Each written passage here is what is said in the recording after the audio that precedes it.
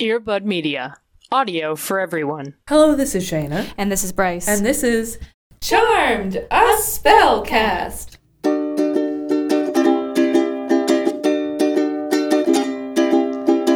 Hey, you listening there? Have you heard about the witches with the really nice hair and a penchant for 90s style and kicking ass and taking names when names are worthwhile and knowing how to fight like girls in this patriarchal, demon-infested world?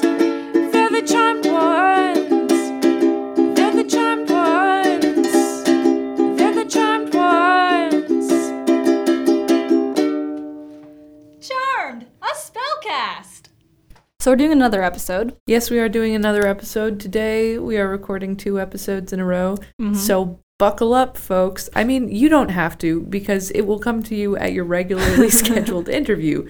So, Bryce, me, buckle up, folks, for one wild and crazy ride. Yes, and then if you are listening to this in your car, say on your commute, you should still be buckled Buckle in. up, folks. Click it or get the ticket. Click it or ticket. Click it or ticket. Belt it or smelt it. Punch it or bunch it. Punch it in the holder. Punch the brakes. Punch the brakes. But Check. gently. Yeah. Rolling stop. Mm-hmm. And then full stop. Mm-hmm. Check all your mirrors.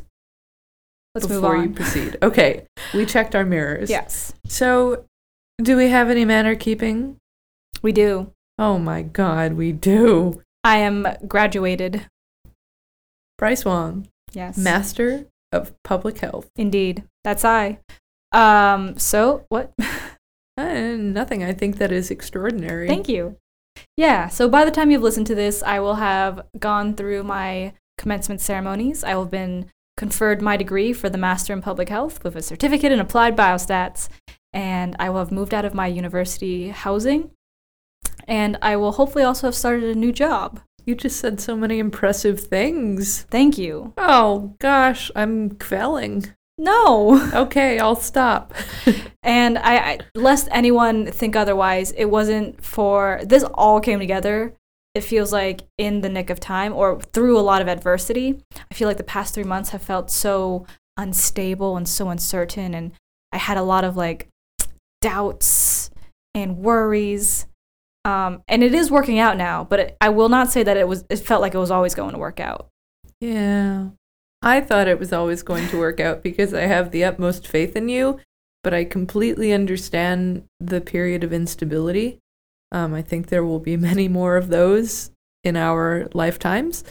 And I would also like to say that despite my instinct, I did not go to any of Bryce's job interviews and yell at them and say, "Why aren't you hiring her? Why?" So, because of my abstention, she's going to have a job. Solely based on that criteria. Exactly. I'm so proud of you, man. Thank you so, so much. I feel quite relieved, quite excited.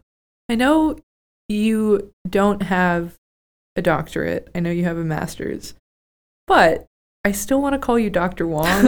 Is that weird? No, I don't think it's weird. That's what my mom wished she could call me. Okay, well, I'm going to call you that. Oh. Dr. Wong, everybody. Oh, thanks. I also want to say that I believe you have some manner keeping. You have just closed out the last of your final assignments for your first year of grad school. Oh, God, I did. Yes, I'm done with my first year of grad school. I only have 1 semester left. I'm on my way to also having a master's and not a doctorate. Someday I shall be Dr. Warner. Someday she shall be. Someday. And when somebody asks, "Is there a doctor on the plane?" or whatever, I'll say no, because I won't be able to do what they want me to do. Unless you really need help remembering all the different genres of television. Yes, there's only one. Television, and then the other one is streaming. In that case, if that is your need, then let her be of assistance. Yeah, please let me be of assistance. I desperately want to be of assistance. In fact, it's killing me that I'm not of more assistance. It's all right. Yeah, that's my manner keeping. The other manner keeping that's going on is that we live in a trash, fire, garbage country. But that's not new. It has been this way for a very long time. And there have been several things going on that in which specifically white men and white women have been trying to take away the rights of bodily autonomy and sovereignty of people with uteruses. Yep. Of course, this is in addition to also trying to continue to take away power from those who are already on the margins of lawmaking. So it's just one thing stacked on top of another. And in this house, I would like to say that I am scared a lot of the time. And something that gives me hope is that people like Bryce and people like a good number of the friends I've met here in New York are continuing to do really great work, continuing to pursue their dreams and things that will give them more power. And I have faith in that. And also in doing my part, I hope. But that's just something I wanted to say. Yeah, that's a really important conversation. I'm glad you talked about it and let it go out into the air so that everyone knows that this is on our minds. Yeah. I recently had a conversation actually with someone in the physical therapy school, and they're trying to do a residency in women's health, which is such a specific specialization of physical therapy. There's just not much focus on it. And they were talking about how they just entered a study for $1,000. They're going to get paid $1,000 to it's a long-term study where they have a new IUD and they just get followed up over time for 3 years.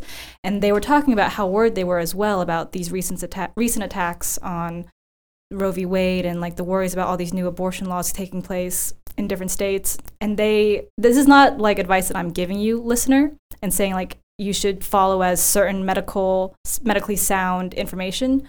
But if you're concerned about your ability to access birth control in the future or remain in care, I would consider talking to service providers, maybe think about getting an IUD so that if you don't have access to insurance for pills anymore, you have that at least in place for 5 years or so.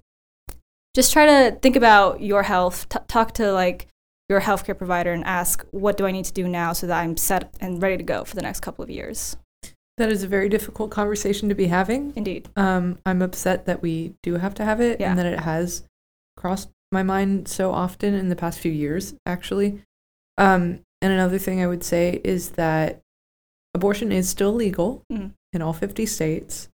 So if somebody is trying to talk you out of making a decision about your body based on the fact that bans are being surfaced and voted on, know that it is still legal and that a really trustworthy news source is the Planned Parenthood website. Yes.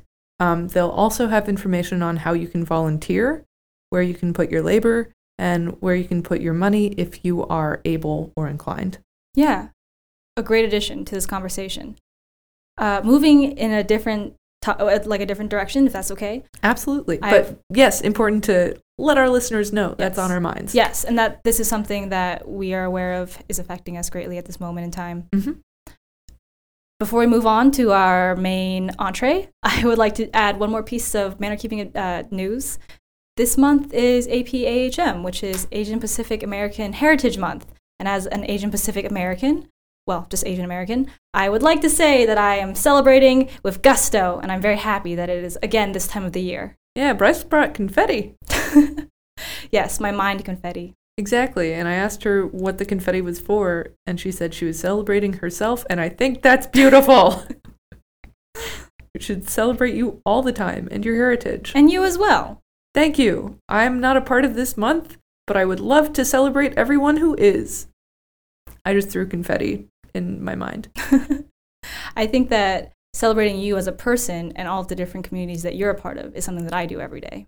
Ah, it's almost June. Ah, that's true. It's almost Pride. It's true. Finally, I can be proud of who I am. Only 1 month, though. 1 month a year. This year.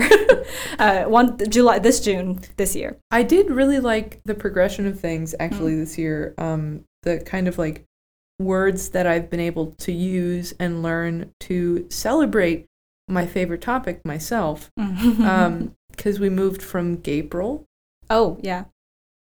into gay. And next month is Pride. Yeah.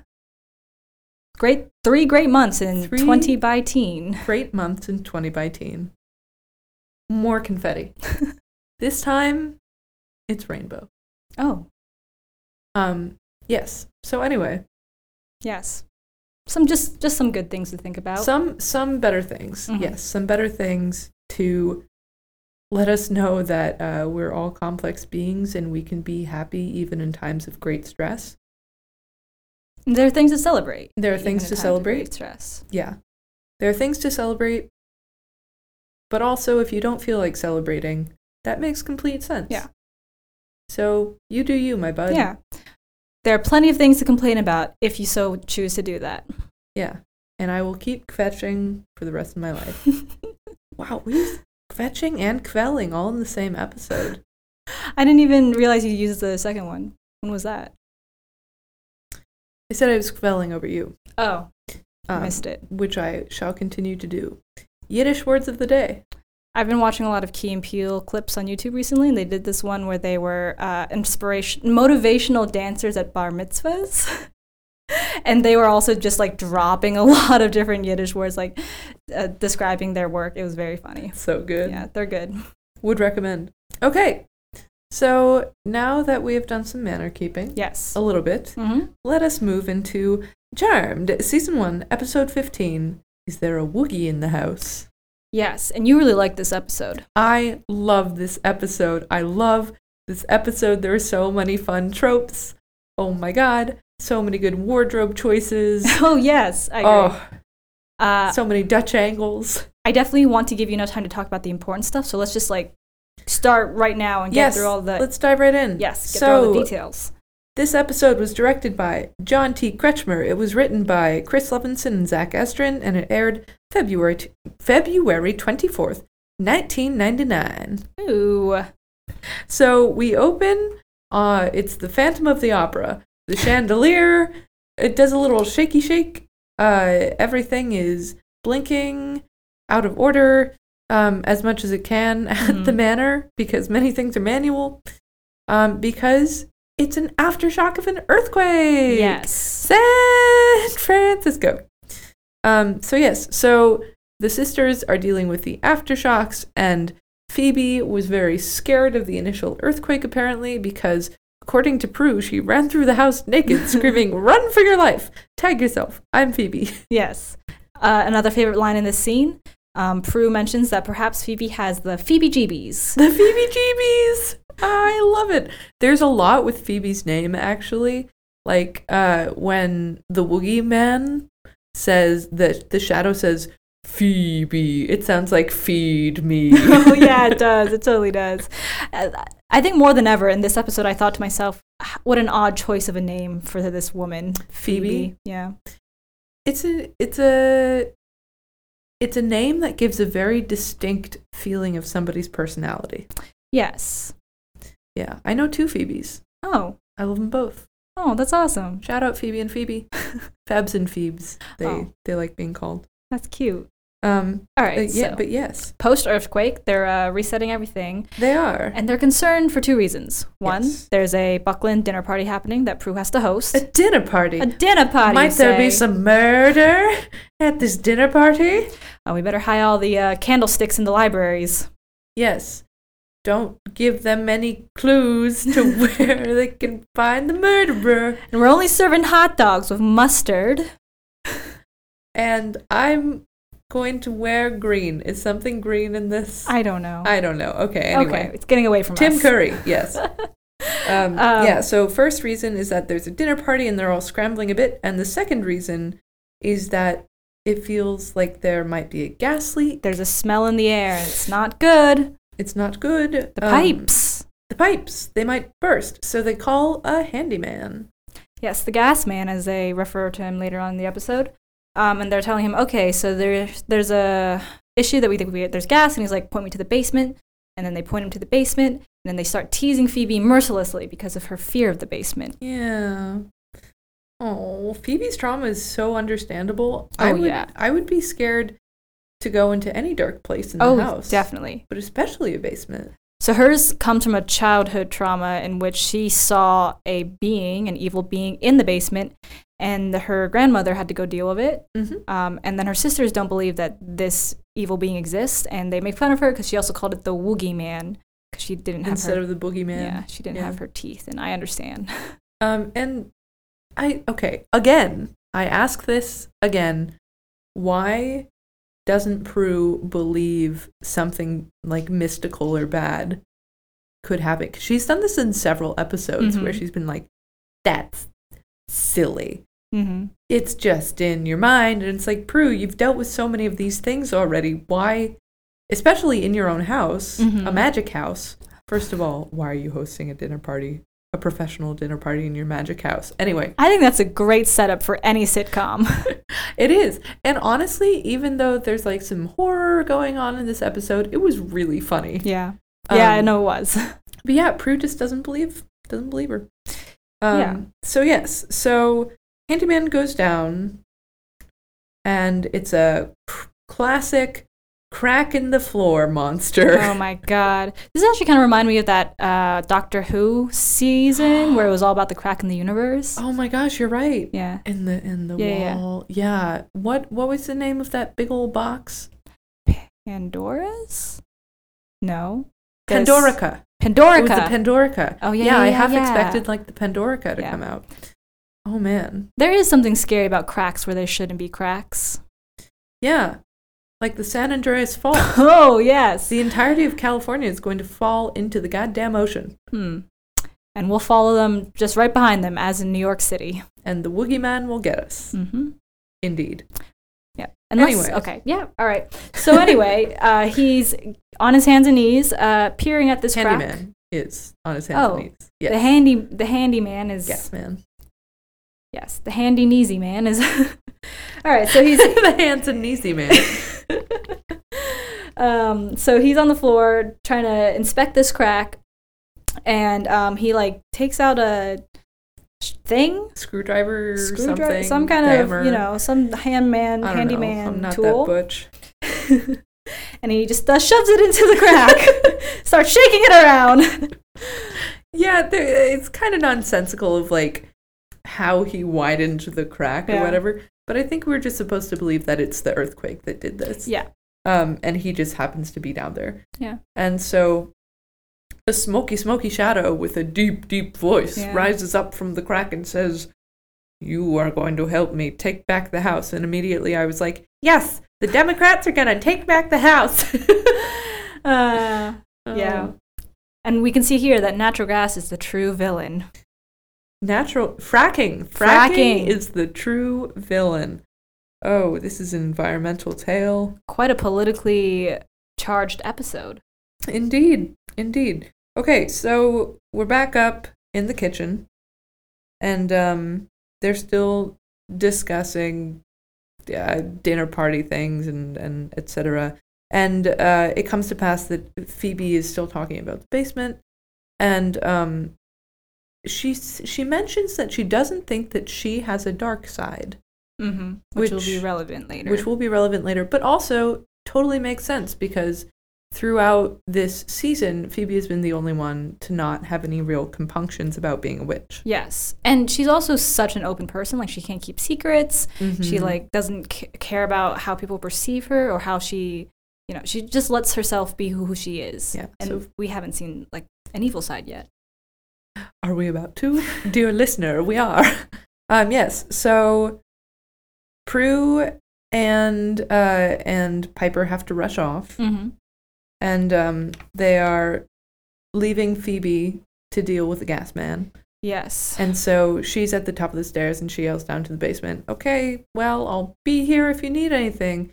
And the gas man, meanwhile, has been talking to the shadow and says, "Well, which one of them do you want me to get exactly?" And his shadow, which is, supposed to represent the boogeyman. Oh, yeah. He's been possessed. We forgot to mention. Yes. Excuse me. He's been possessed. And the shadow, which indicates that he has been possessed, it turns and points at Phoebe. Yeah. And it says, "Phoebe." And I thought it was like, oh, how very Hitchcock. Yeah. The whole the shadow. Yeah. I think that was probably some of the scariest imagery, actually. Like the handyman walking towards the stairs, and there's like the silhouette against the wall, and then he turns to the silhouette, and the silhouette stays where it is. Like that was too much. Oh, some evil Peter Pan bullshit. That's is it. What that exactly. is. Whew. Credits. Spooky. Spooktown-tacular. All right, so when we come back from after the credits, we are at Buckland now because Prue is hard at work thinking about how to arrange this dinner party stuff. Yeah, and Buckland is not earthquake-proofed, people. Yeah, I think it was like, I feel like I could have seen the writing of that script in my mind's eye. They were like, Prue walks to the desk, picks up 2 figurines that have been toppled over, adjusts them, walks to the floor, picks up pieces of paper. In my head, I'm just like, that's not how earthquakes work. Like, I don't think these special figurines that you just, or first of all, I don't think that's how auction houses work. You just have these like really important figurines just hanging out on your desk, unprotected, unsupervised, pieces of paper that are in the middle of the floor for no reason. I don't know. The frames are all sideways. Oh, yeah. Well, that one I can see. Yeah, that's the only one, though. Yeah. As a real Californian. False. Yes, so Claire, who we remember as Prue's new boss lady, whom I've deemed the pantsuit lesbian, she walks in and she's like, Prue, are you ready? Because we gotta impress these people who have taken an interest in your house, and this professor lady is going to come, and she's also bringing a +1. And the professor lady walks in from UC Berkeley. Fight. Yeah. Go UC system! Woo! Yes, public schools. Shout Public out. schools. But she walks in, and she's also wearing this like skirt pantsuit. And Claire's in red, and she's in blue. And I was like, God bless America, land of the pantsuit lesbians. And she says, yes, I have such an interest in the architecture of your house and its design, and it's very historic, and it had to be rebuilt after the last, like, 1906 earthquake. It's a long time ago. For those of you who don't know, 1906 was a long time ago. And then she says, yes, I'm especially interested that mythology says there was a spiritual nexus at that house's site. And Prue's like, okay, that's great. I'm going to get Piper to cook some good dinner so my boss will stop riding my dick. Okay. And, yeah, spiritual nexus. Hoo-ha-ha. Just keep that in your little dictionary of words to remember for later on. Yeah. As we go to the wine store where we visit the second sister, Piper. She is stressed out. She's a very stressed out person. Especially in this episode, yeah. So she's like on the phone because Prue is telling her that there's a +1 now, blah, blah, blah. Piper's like, no, I had it perfectly planned for this amount of people. Okay, it's fine, whatever, I'll do it. And she's looking for wine for her coq au vin, and as she reaches for it, somebody else grabs it, which is quite infuriating for Piper. Yes, another chiseled man. Yes, so the guy... Keep throwing him at her. The guy who grabs it is like, oh, I have to get this wine because my boss says that this is what we need, and I went to 3 stores already. And Piper's like, oh, she like freezes him, thinks about like stealing it from him, blah, blah, blah. And then she's just like, fine, you can have it. Storms away. 2 things I loved about this scene. Yeah. First thing, coq au vin. Coq au vin.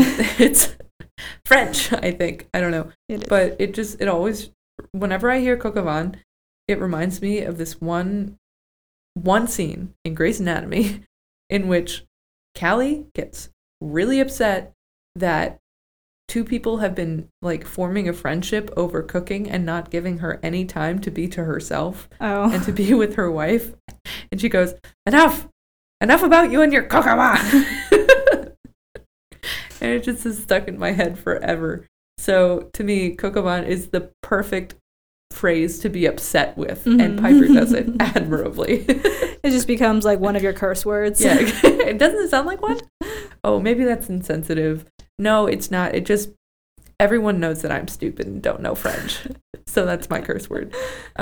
Anyway, that, and then the other thing is that right before Piper freezes him, she says, while she's arguing to get the wine, he Yeah. says something, and then she says, well, I grew up with 2 sisters, so I learned how to do this. Oh, yeah. And I love that because I feel like so much of the time a female character will display some sort of like masculine trait or something like that, some sort of like surprise, power, whatever. Yeah. And the male protagonist or some male characters are like, whoa, where'd you learn to do that?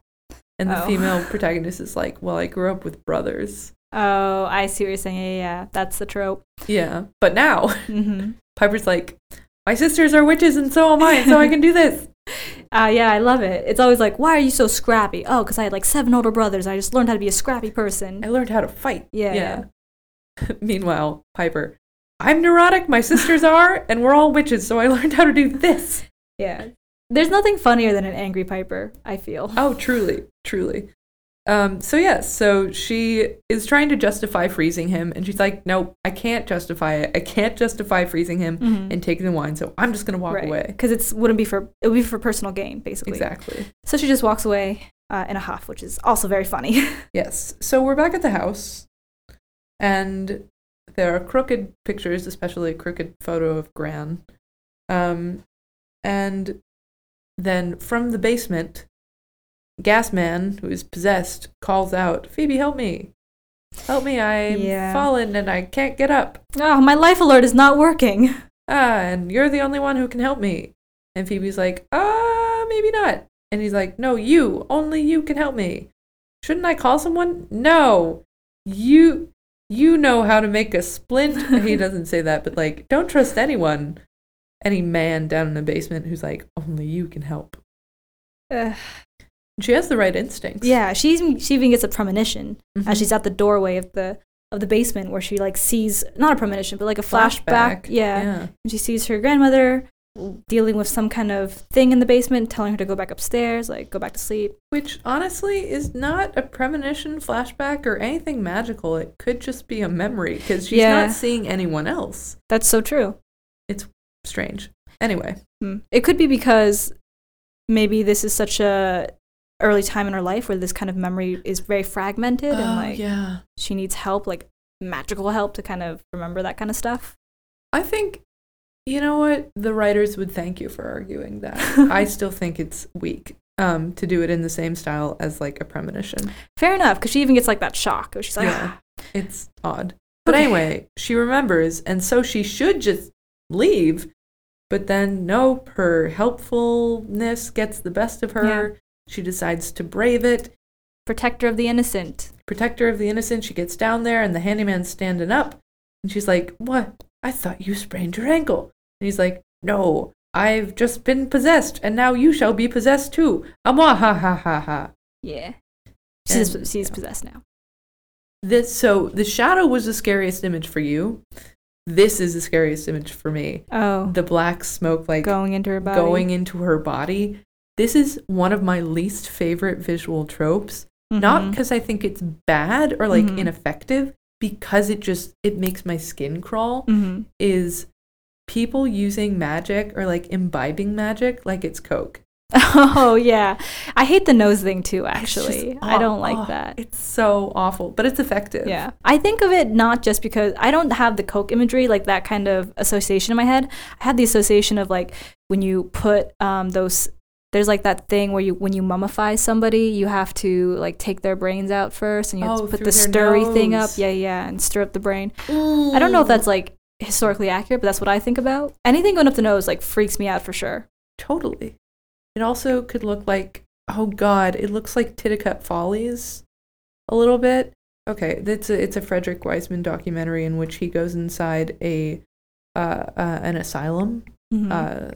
like a mental institution, and there are just some really disturbing images having to do with the nose. Anyway, yeah, it's gross. It's gross. I hate it. I think just the fact that Coke, the mummy thing, magic thing, the fact that you can get to the brain through the nose canal freaks me the heck out. That also freaks me out. But I guess that makes sense because it lives inside your skull and your nose is on your face. Yeah. Science! Yeah.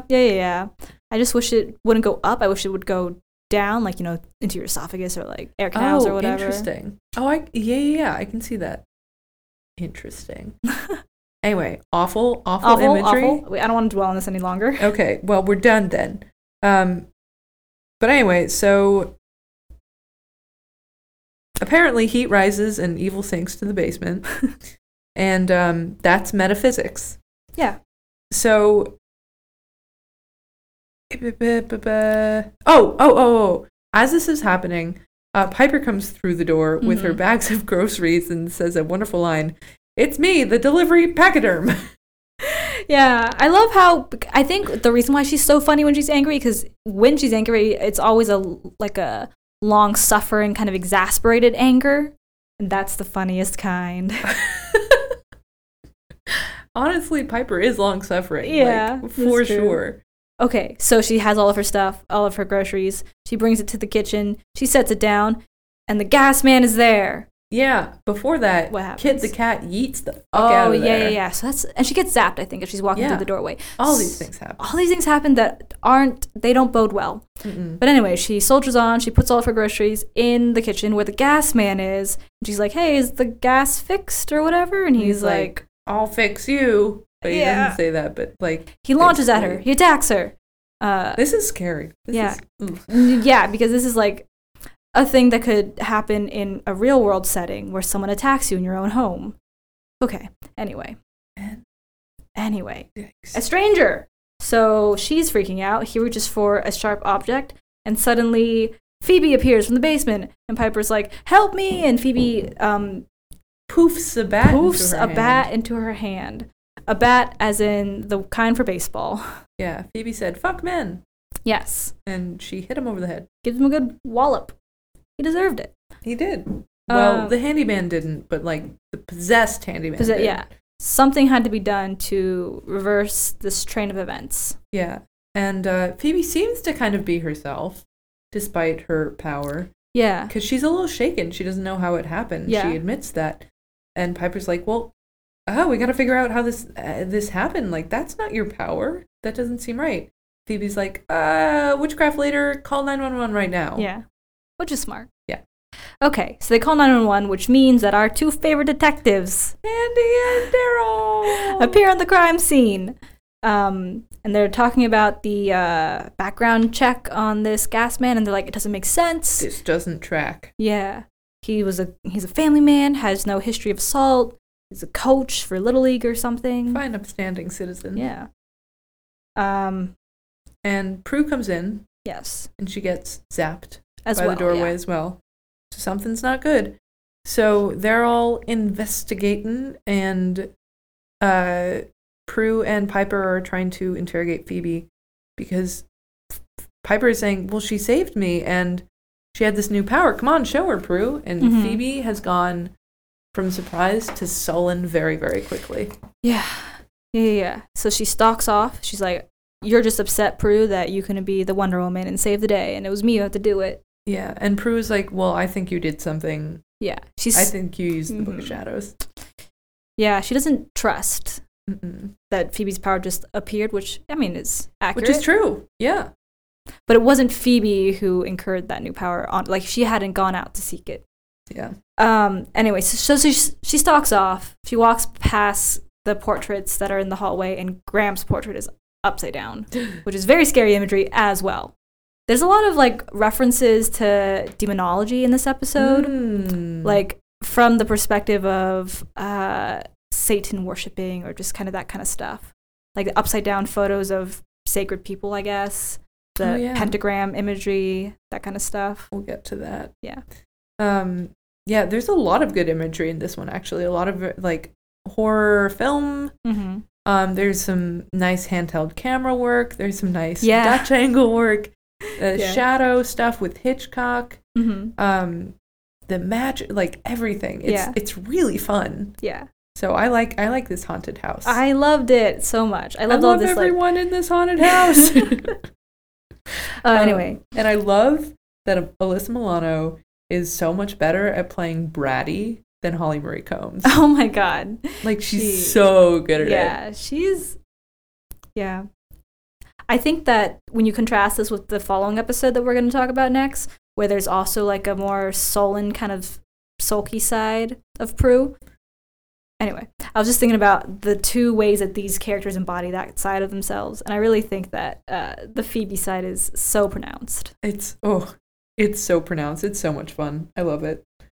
Anyway, so Phoebe goes down to the basement and she poofs a nail file into her hands, which is so silly. Yeah. And she has an evil little grin. And her shadow, now the shadow on the wall is of her. Yeah. And I found it was so funny to go from that Alfred Hitchcock shadow to this Phoebe shadow with the flippy little hair at the end that you can still see in the silhouette. Yeah. But anyway, the shadow says, "You gotta kill them." And she's like, "Don't make me do it." Ha ha ha ha. Wait, no. Yeah. Ha ha ha. Yeah, so you can tell she's still fighting it. She's still in there. Somewhere. So then we go to the next scene. I guess it's the evening time. And now Phoebe is evil. And you can tell because she's painting her nails. And instead of painting her nails manually, she magics them into a different color. Oh, yeah.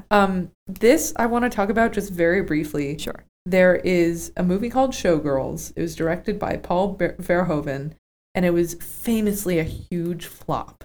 Okay. And it starred Elizabeth Berkley, I think is her name, from Saved by the Bell. Oh. But it's this ridiculous movie about Naomi Malone, who travels to Vegas to become a showgirl, which is going to be the most glamorous thing, and it's full of drugs and sex and just ridiculous stuff, and Kyle MacLachlan in a pool, and anyway, it's a lot. But one of the only things that the women talk to each other about are nails. Okay. Nails are so important. They're like a signal to each other. And this is something that was pointed out on this documentary called You Don't Know Me, which was kind of looking at the cult and the camp of Showgirls, of this ridiculous movie.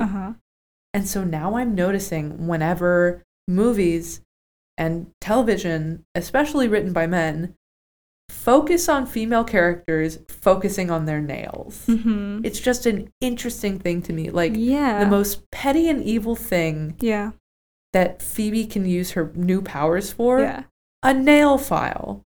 Changing her nails. She's vain. She's focused on her appearance. And that's what they're going to think of her being able to do with this new and evil power. I love that you bring that up because it's something that I hadn't thought about before, how female evil is often symbolized with nails, just because like that is a sign of vanity, which people think that female evil characters are obsessed with.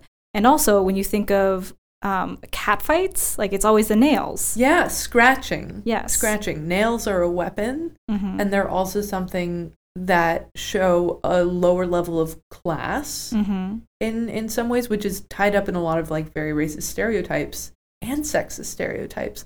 So just a very interesting thing that I had never thought about before. Yeah, me too. I love that you brought that up. Thanks, man. It was all the documentary. And me processing things visually. I think a lot of what we do here is curate information from our own lives and put it together in a new setting, which is still helpful and still fun to do and talk about. Definitely. Like, I've rhinestoned this nice little box of all the kind of useless info I have, but now, since it's in the rhinestone box and I'm presenting it to you, it's curated. The You're rhinestone welcome. box is your brain. Oh, absolutely. So Phoebe is up there changing her nails like Aquamarine. And the electricity downstairs is going haywire. Yes. And the water is all off, and it must have been the earthquake. And we go to the kitchen where Piper is hard at work. And Prue comes in, and she's like, did you do something with the water? Because it's all really hot all of a sudden. There's just so many things happening in the house. The pipes are off, the electricity, like there's a lot of wiring glitches.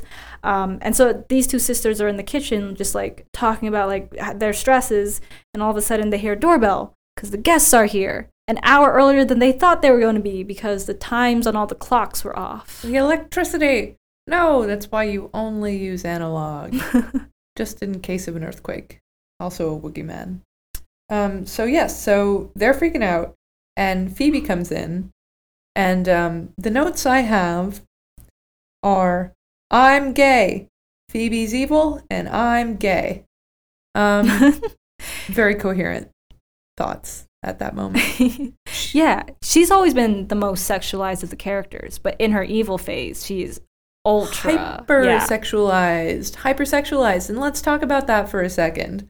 So, as many of you are probably already aware, there is a lot of linking of female sexuality with villainy in a film canon and also in television, just in these visual mediums.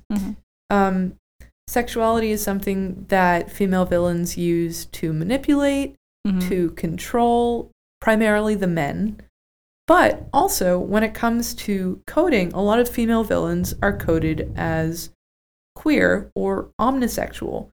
They don't care whoever it is that they're going to be talking to and like using their wiles on, as long as it's someone that they can get something out of, which I think is a really interesting thing that also happens with Phoebe in this episode when she's talking to the professor. There are these very like heavy tones of seduction, of distrust, of manipulation going on, and it's all done in a hypersexualized manner. So she's got on her eyeliner, her heavier makeup than usual. She's showing her cleavage, and she's talking in a lower tone than usual.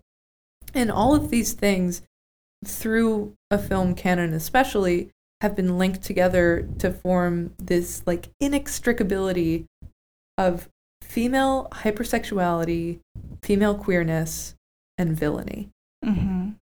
And this episode falls right into that. Oh, that was great. That was a really good primer as well. I feel like you tied together a lot of thoughts. Thank you. Thank you. As you were speaking, I was also thinking about how this really relates to the political climate that we're in nowadays, because there's this idea that women use sex as a weapon, which is like related to this other idea that women, it's their fault, I guess, if they get pregnant or if they get, like, it's never the man's fault if something happens adversely because of sex, like if a sexual disease is transmitted or if they get pregnant or blah, blah, blah, whatever, what have you. It's because apparently sex is something that she should have controlled or that she's like the most responsible for. Yeah, there's a very odd dissonance when it comes to talking about agency and about bodily autonomy. So it is, in almost all cases, a woman, and of course this is true of many people who are not assigned female at birth, but looking at the stereotype of a woman is not in charge of most things. She should not be. She's not capable of making these decisions. However, when it comes to sex and sexuality, a woman has to be in charge of every single consequence. Yeah. Even if something is done to her, she has to be in charge of making sure something bad doesn't come out of it. That's exactly it. I feel as if in a lot of societies, there's such an emphasis on this morality around sex, like don't get married, have sex until you're married, blah, blah, blah, like don't prostitute, all that kind of stuff. And I think a lot of that fear is translated into fear of women having control through sex, which is maybe a jump, but like we should punish women if they do sex, if they do sex, yeah. Because I'm trying to not be evil and they're making me be evil by like having this sexual nature. Oh, absolutely. I don't think that's a jump at all. I think that is something that is most notoriously translated through biblical terms. Yes, that's what I was thinking of. Adam and Eve. That's to which it. I say, the Bible says Adam and Eve, not Adam or Eve, so everyone should be bisexual. It's canon now. It's canon now. Yeah. So anyway, Phoebe is engaging in so many of these tropes just in an outfit change and in a change of a tone of voice. And it's crazy that these things, I shouldn't say crazy, it is outstanding to me that just from a wardrobe change, like not a really extreme one either, and from a makeup change and from lowering the voice into something more seductive, we can associate all of those things with Phoebe has turned evil. Yeah. There is something in her body language, though, as well, and the way that she moves through a room. And they're doing, like, scary sound effects as well whenever she's, like, around people. So I think there's, like, a whole host of things, like, factors, creating this evil imagery in our mind as well. There's definitely a whole, like, ambiance going on. They're creating... Yeah, the sound mixing's really fun. There's an atmosphere that's being created. There are different shots that are being used, like we already talked about, to move into this horror genre. But I think both a smart and an upsetting thing is that you can lose a lot of exposition just by making these changes to a woman's appearance. Yeah, no. And if I think about the next episode with Prue as well, the second I saw the Prue that was supposed to be the more sultry, sulky one, I immediately knew who she was supposed to be, like what her stereotype was representing. No spoilers. No, I'm sorry, right. That's okay. Prue is in the next episode. Spoiler alert, yeah. But yeah, no, exactly right. And let's talk about it next episode. Yes, too. sorry. Okay. So anyway. Oh boy. So the guests are here. Wine guy's here, the guy from the wine store. Apparently he was the plus one, and the reason why he took the wine that Piper wanted was because his boss was the professor who was visiting and is interested in the architectural history of the house. Yeah, and the dude is like angular, I guess. He's no Leo, I will say that. Oh, he's no Leo. No. He also has that weird 90s hair that's kind of like... Everybody has bad hair in this episode. It's not ideal. Yeah. Anyway, so Piper's cute and you don't deserve her. Right.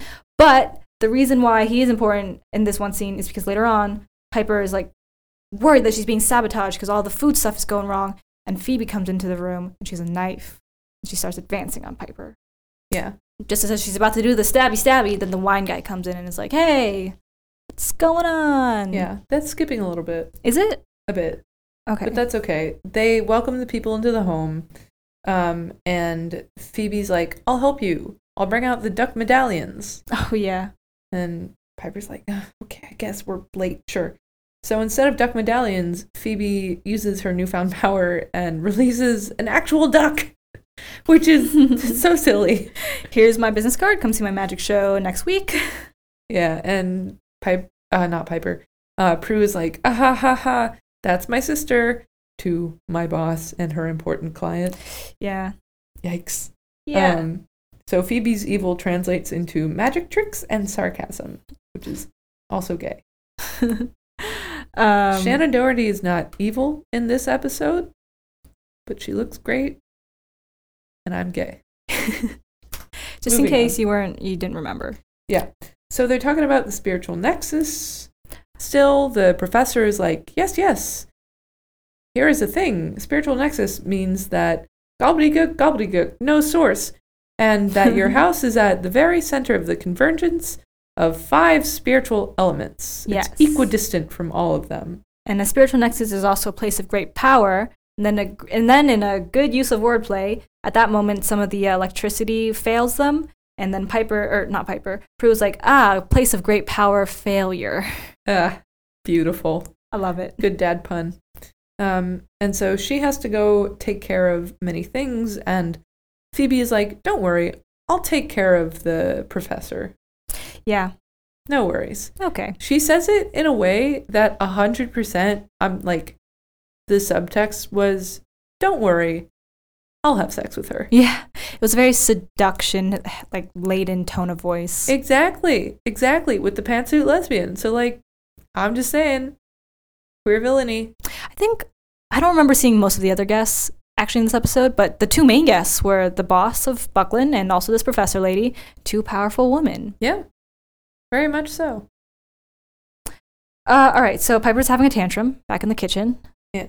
2 powerful women who look like Republicans. Anyway. Well, I mean, they are white ladies with pantsuits. Yeah, so, yes. Piper's on the floor. She's having a rough time. I understand, though. She's probably, like, a dinner party's so stressful. Yeah. Poor Piper. Poor Piper. The And pachyderm. I believe this is when Prue comes in to check in on her. and they're like talking about how everything's going wrong. They think they have to end the thinner party. End the dinner party early. Yeah, and Claire is also being really disrespectful and like awful to Prue. Yeah. She says some rough stuff, and all I can think was a Rocky Horror callback, which Claire says a cutting remark, and then the callback is, "Oh shit, what a bitch. Quick, Magenta, flip the switch." Which they do, the power. Oh, that's good. I like that. Anyway, so she's being mean to Prue because the dinner party's not going well. Mm-hmm. She's being very Devil Wears Prada. Exactly. And meanwhile, Phoebe leads the professor into the basement. And we don't see it, but we assume because the professor then comes out later and has transformed into another evil person. Mm-hmm. And the way you can tell is because she walks much straighter. Her posture is better. She's at a monotone, she only but also blinks dips lower. very little. Yeah, doesn't blink very much. She's clenching her fists and she's thinking, murder. Wow, I love how you just like did an anatomy of all of that. It's a good acting exercise as well. It is. Just think murder, you know, like when you're walking into this scene, and then we'll see what happens. Perchance, you too could be a queer villain. Okay, so there. What happens? So Piper says, you know what? Let's just get everybody out of the house because something's really going wrong. We're gonna shut it down. Mm-hmm. You all have a table reserved at Quake, Mm-hmm. or you will. So they all shepherd each other out, and they look to go get Phoebe. Meanwhile, Phoebe is standing in the doorway at a Dutch angle. Oh yeah. Horror movie. Mm-hmm. And she gives us her best mommy dearest. And she goes, "You don't live here anymore." Although there is some trepidation on her face and some turmoil and something's going on. She's fighting, but she's like, "You can't do this, blah, blah, blah." She's not strong enough. Mm-hmm. And Prue goes to meet her, but gets shocked from the doorway and flung back to the lawn. Yeah. Shocked is, I feel like, not a word that fully captures what happens. Electrocuted. Yes, that's it. That's exactly it. And she gets flung backwards into the lawn. And then the same thing happens. Wait, no. The same thing doesn't happen. But Piper runs to Prue and is like, "Oh, no. Like, are you okay?" And they look up, and the door's shut on them. Yeah, and they can't get in. Okay, commercial break. And then next day, okay, this was kind of messy. They were just sitting out there all night. Oh, yeah. So now it's morning time, and they're like on each other, leaning on each other's shoulders because apparently they just spent the night on the lawn. And they didn't go to Quake? Yeah, they also have friends, I'm assuming, and money still. They could have gone anywhere. Trudeau? Yeah. And, you know, sometimes when I wake up after a night, I want to use the bathroom. And they were perfectly fine. I feel like there's... great. Yeah. And anyway, so it was one of those things of telling, not showing, that don't really like. And so then Piper throws a brick at the window, but it gets bounced off by the shocks.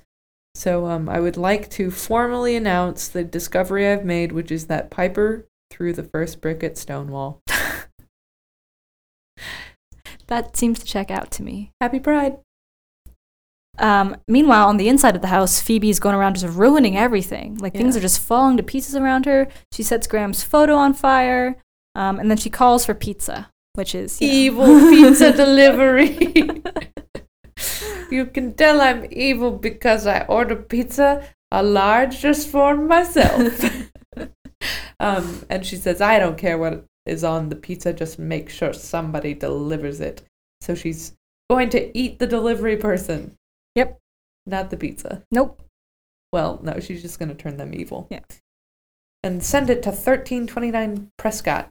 So I guess that's where they live. Meanwhile, Piper and Prue decide to go to the university where the professor had been because they don't have the spirit book, but they need to get more information about what this evil is. UC Berkeley, fight, fight, fight. So they go to meet up with the professor because she seems to have a lot of background knowledge on the mythology of this house, but she's being arrested because apparently she tried to strangle the wine guy. Again, a lot of telling, not showing. Yeah, a lot of things happen. A lot of exposition. So we learn the wine guy's name is Josh, and he just lets them browse the office while he goes and sees to the professor, because they're gonna go book her, I guess. Yep. Which is weird. So they enter this professor's office and just snoop around for a while. They get a map, and then they decided they're gonna map out the 5 elements, the 5 basal elements that are equidistant from their house. This is a lot of baloney. I'm saying this is baloney right here. It's kind of fun though. It feels very like detective-y, and I don't know, Yeah, it was treasure mappy. Definitely detective-y, and that's fun, and X-Files and all. Mm-hmm.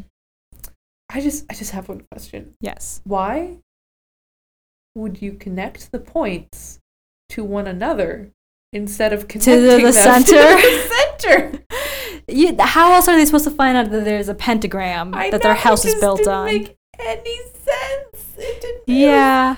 The only explanation is that they didn't want to draw the most direct lines, the most straight lines, because they're gay. That's all I got. It works. We'll just make it work. Theory proved. So they discover that they live on top of a pentagram. So or it's the not center of a pentagram. Yes. So it's not just a spiritual, but a Wiccan nexus, a battleground for good and evil. And I would also like to shout out the line for them figuring out like where metal is one of the elements. Yeah. And Prue goes, we went panning for gold in a 4th grade field trip. Where was that? I grew up in Northern California, and we also did that as a 4th grade field trip. That's really cute. We did not do that as a SoCal person, but we did go to one of the different amusement parks that were nearby. And they had like this weird Frontierland portion of it where we could pan for gold. Was it Magic Discovery Kingdom or something? No, it was Knott's Berry Farm. Oh, no, don't know that one. Anyway, so yes. So this detective. It's a pentagram. Yep, it's a pentagram. Okay, and then they also say a lot of fun stuff like, Twin Peaks, that represents Earth. It's the highest point in the city. It's the highest point, or like air or something. I don't know. Yeah. It's the highest point. And I was like, Twin Peaks. Yeah. Oh my God, another Kyle MacLachlan reference. Yeah, in the same this episode. Okay. Yeah. Okay, so next we have Andy and Daryl. They're hitting up the manor. Why does it feel like we live here, says Daryl. Yeah. Daryl's one actor note every single episode is just to have a suspicious attitude with a kind of like a snarky personality. And I believe him. Yeah. Good actor. So they go to visit the manor, but across the street there's a fight breaking out between 2 neighbors. So Daryl goes to handle that, and Andy goes to the door of the Hallow Manor to see about that business. And now Phoebe has more eyeshadow and red lipstick. Oh, yes. She's even more evil. She invites Andy in. Yeah, Mrs. Robinson, you're trying to seduce me. And she checks out his ass as he walks in. Meanwhile, Prue and Piper are coming back from the university, and they see that Andy's about to leave. So they do some quick thinking, and they freeze that moment in time because the house has let its guard down, and it's letting Andy exit the premises, which means that they can sneak in as he's exiting.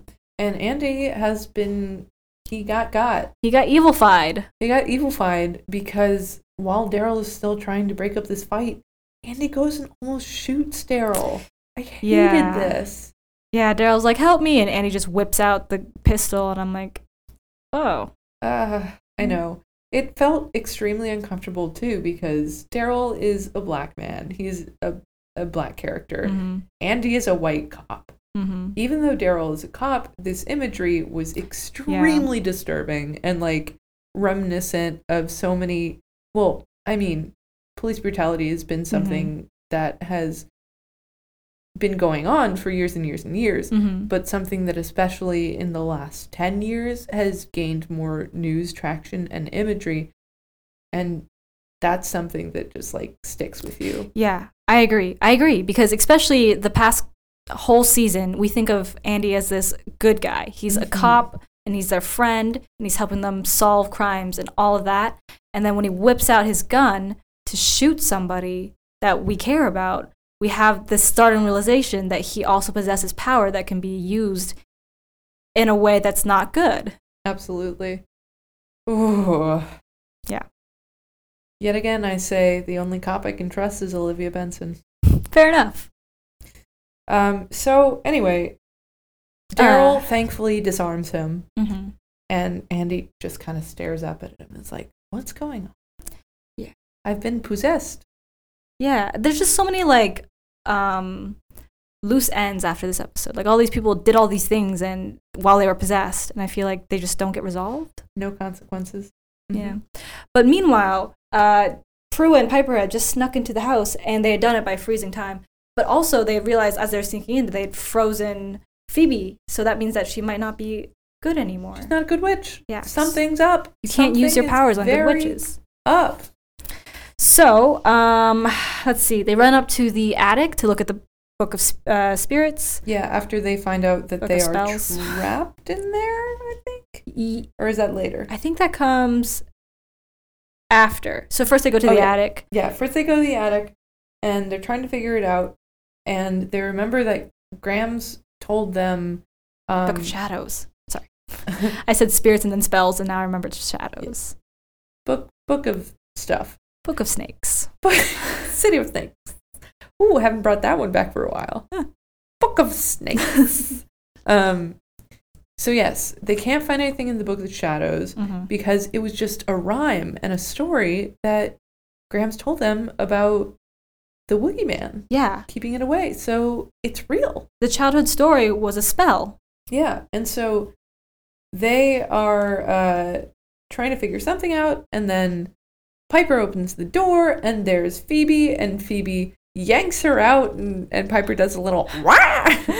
And shuts the door, and now it's only Prue and Phoebe facing off, and Phoebe has a machete. Yeah, she poofs one into her hand, and I'm like, that's super scary. That is a large weapon. It's a large weapon.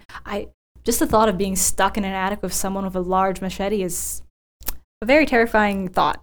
They're hitting everything. Yeah. Texas Chainsaw, like Friday the 13th. Yeah. I see that now. Okay, so she goes to attack Prue, and Prue's like, no, I know you're still in there. Like, you're still Phoebe. You can fight this. And Phoebe's like, I can't. That's why the demon possessed me, because I wasn't strong enough. Yeah, and Prue doesn't want to use her powers against Phoebe. You can see that hesitation, but she does. Yeah. Eventually. So she knocks Phoebe out, pretty much, Mm-hmm. and then opens the door and runs to Piper and is like, go, go, go, get out of here. Mm-hmm. There's no reasoning with her. So they run downstairs, and they're trying to leave the house, but the house shocks them, or electrocutes them, and they fly back away from the door, back onto the ground of their foyer. They're trapped in the murder house. American Horror Story. That's what it is! It's American Horror Oh my Story. God. Yeah. Oh, thank God. The summarization of what just happened, they were like, we're locked in the house with a sister who wants to kill us. That's pretty scary. Yeah. Yeah. It's awful. Yeah.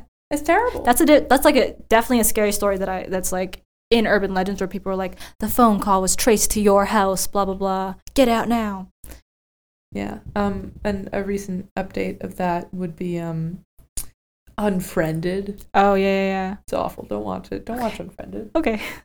But anyway, lots of horror. Okay. So, they're trying to brainstorm what they're going to do because they can't really remember how the spell goes. Something about light, find a shadow, something metaphysics. Yes, it was kind of a rhyme. Rams was in it. So they don't really figure anything out, but they're going down to the basement anyway. Uh-huh. And they have a flashlight, and they're like, we're going to use a flashlight as our light. Oh, because Phoebe calls them. Oh, that's right. Phoebe says, help, help. And they're like, it's a trap. And Prue says, well, what are we supposed to do? And Piper, ever the voice of reason, says, maybe don't go down there. Yeah. Every time she does something like that where she's like, I vote we just leave, I always feel so connected. Yeah, totally. But they decide they will go down.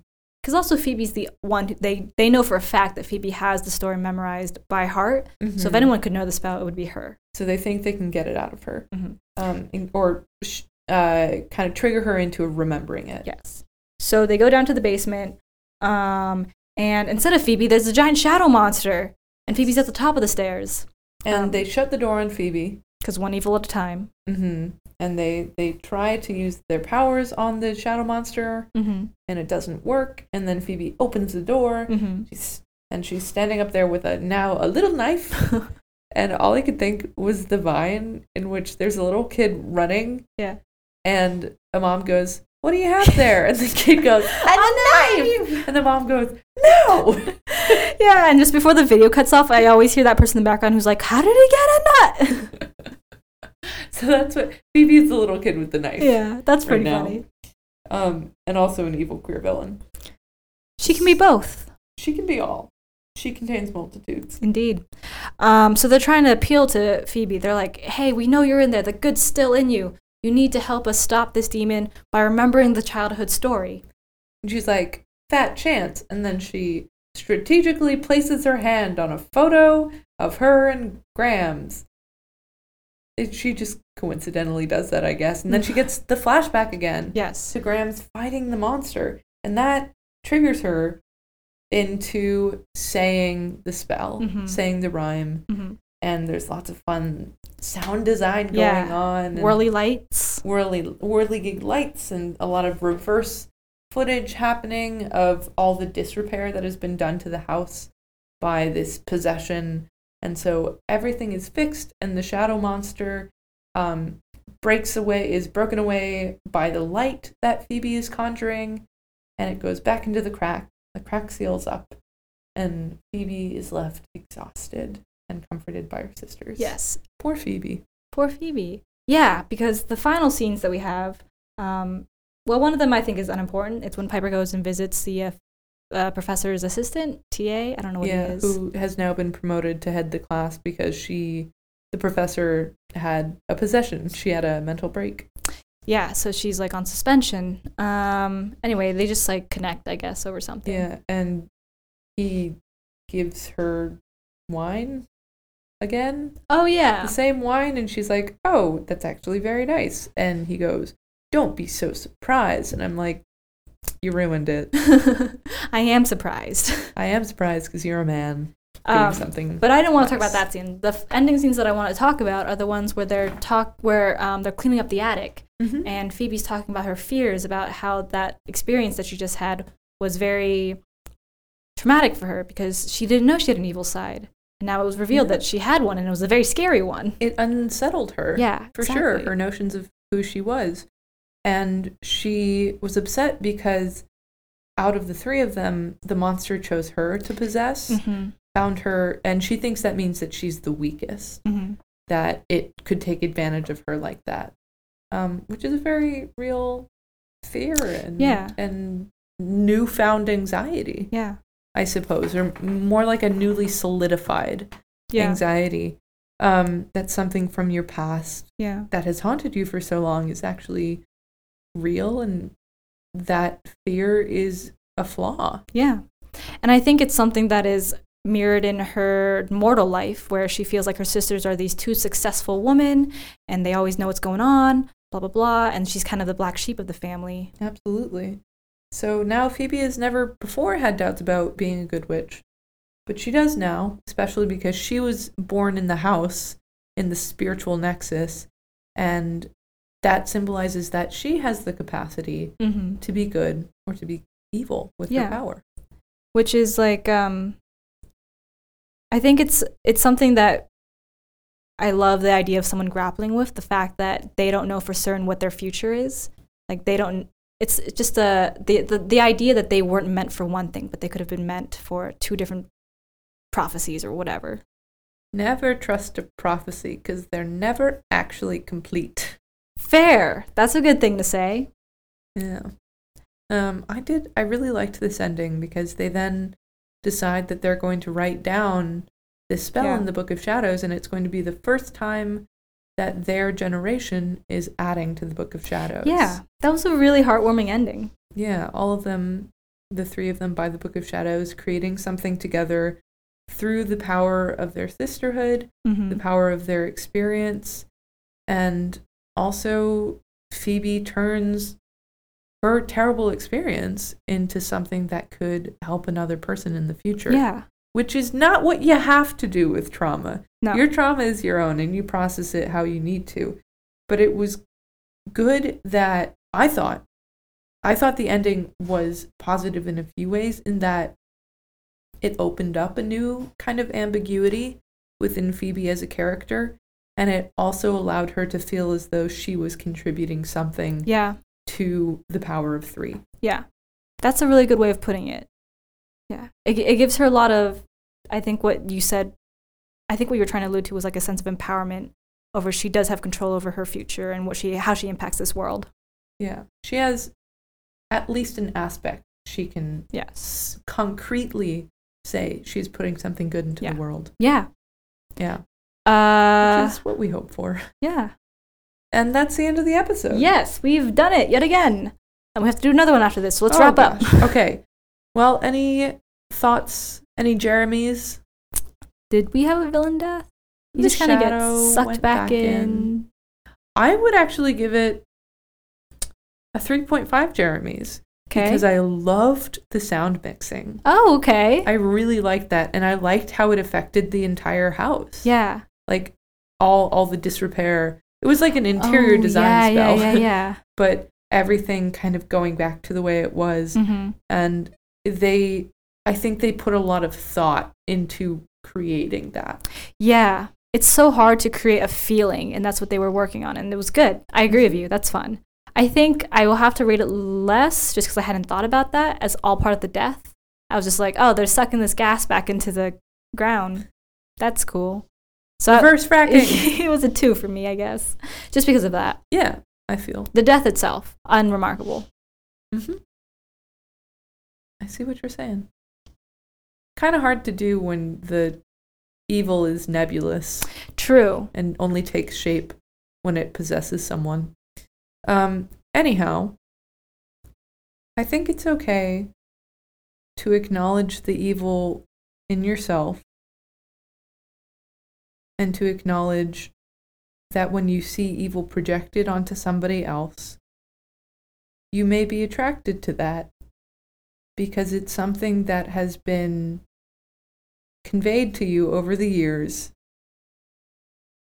as a way that a woman is harnessing her power. Yeah, that's a really good way of saying it. Sometimes evil is shown as like finally control over one's life and one's own agency. Mm-hmm. And it's okay to look past whatever moral dictates you've internalized and try to deconstruct your feelings rather than blindly thinking you are one way or another way and that's never going to change or hasn't already been affected by outside sources. Mm-hmm. Yeah. Yeah. Okay. That's all I got. I'm happy with that. You can find us at Charmed Spellcast on Instagram.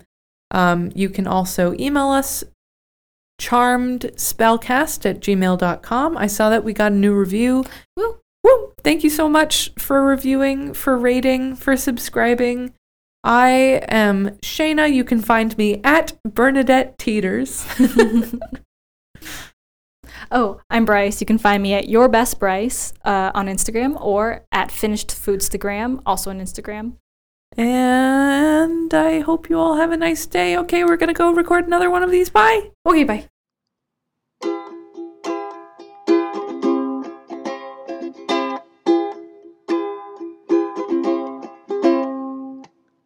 Stars are creeping behind clouds,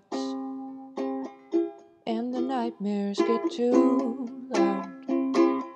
Time to tear out of my skin. Time to feed the dark that never pulls me in. I'm all grown up, I'm not a child. Now I look a woman who can drive you wild. No one believes me when I say it. The monster in the darkness made me this way. Is it me you're looking for? Or do you want an excuse to help you walk out that door? Boys beware, girls beware, you're in for a scare, in for a scare, in for a scare.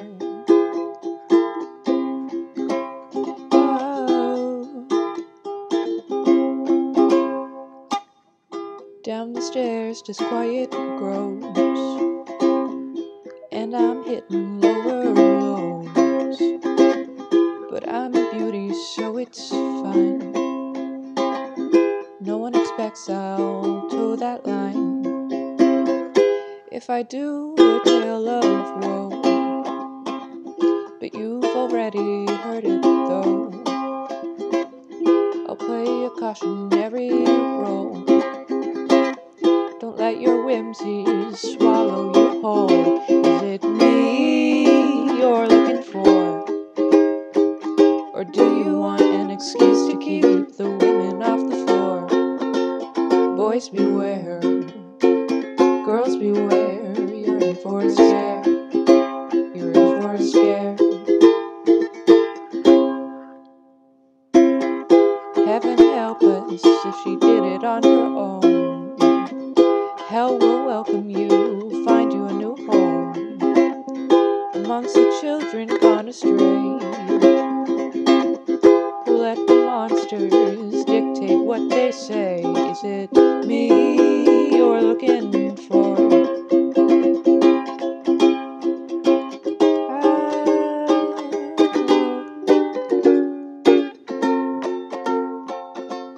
Boys beware, girls beware, you're in for a scare.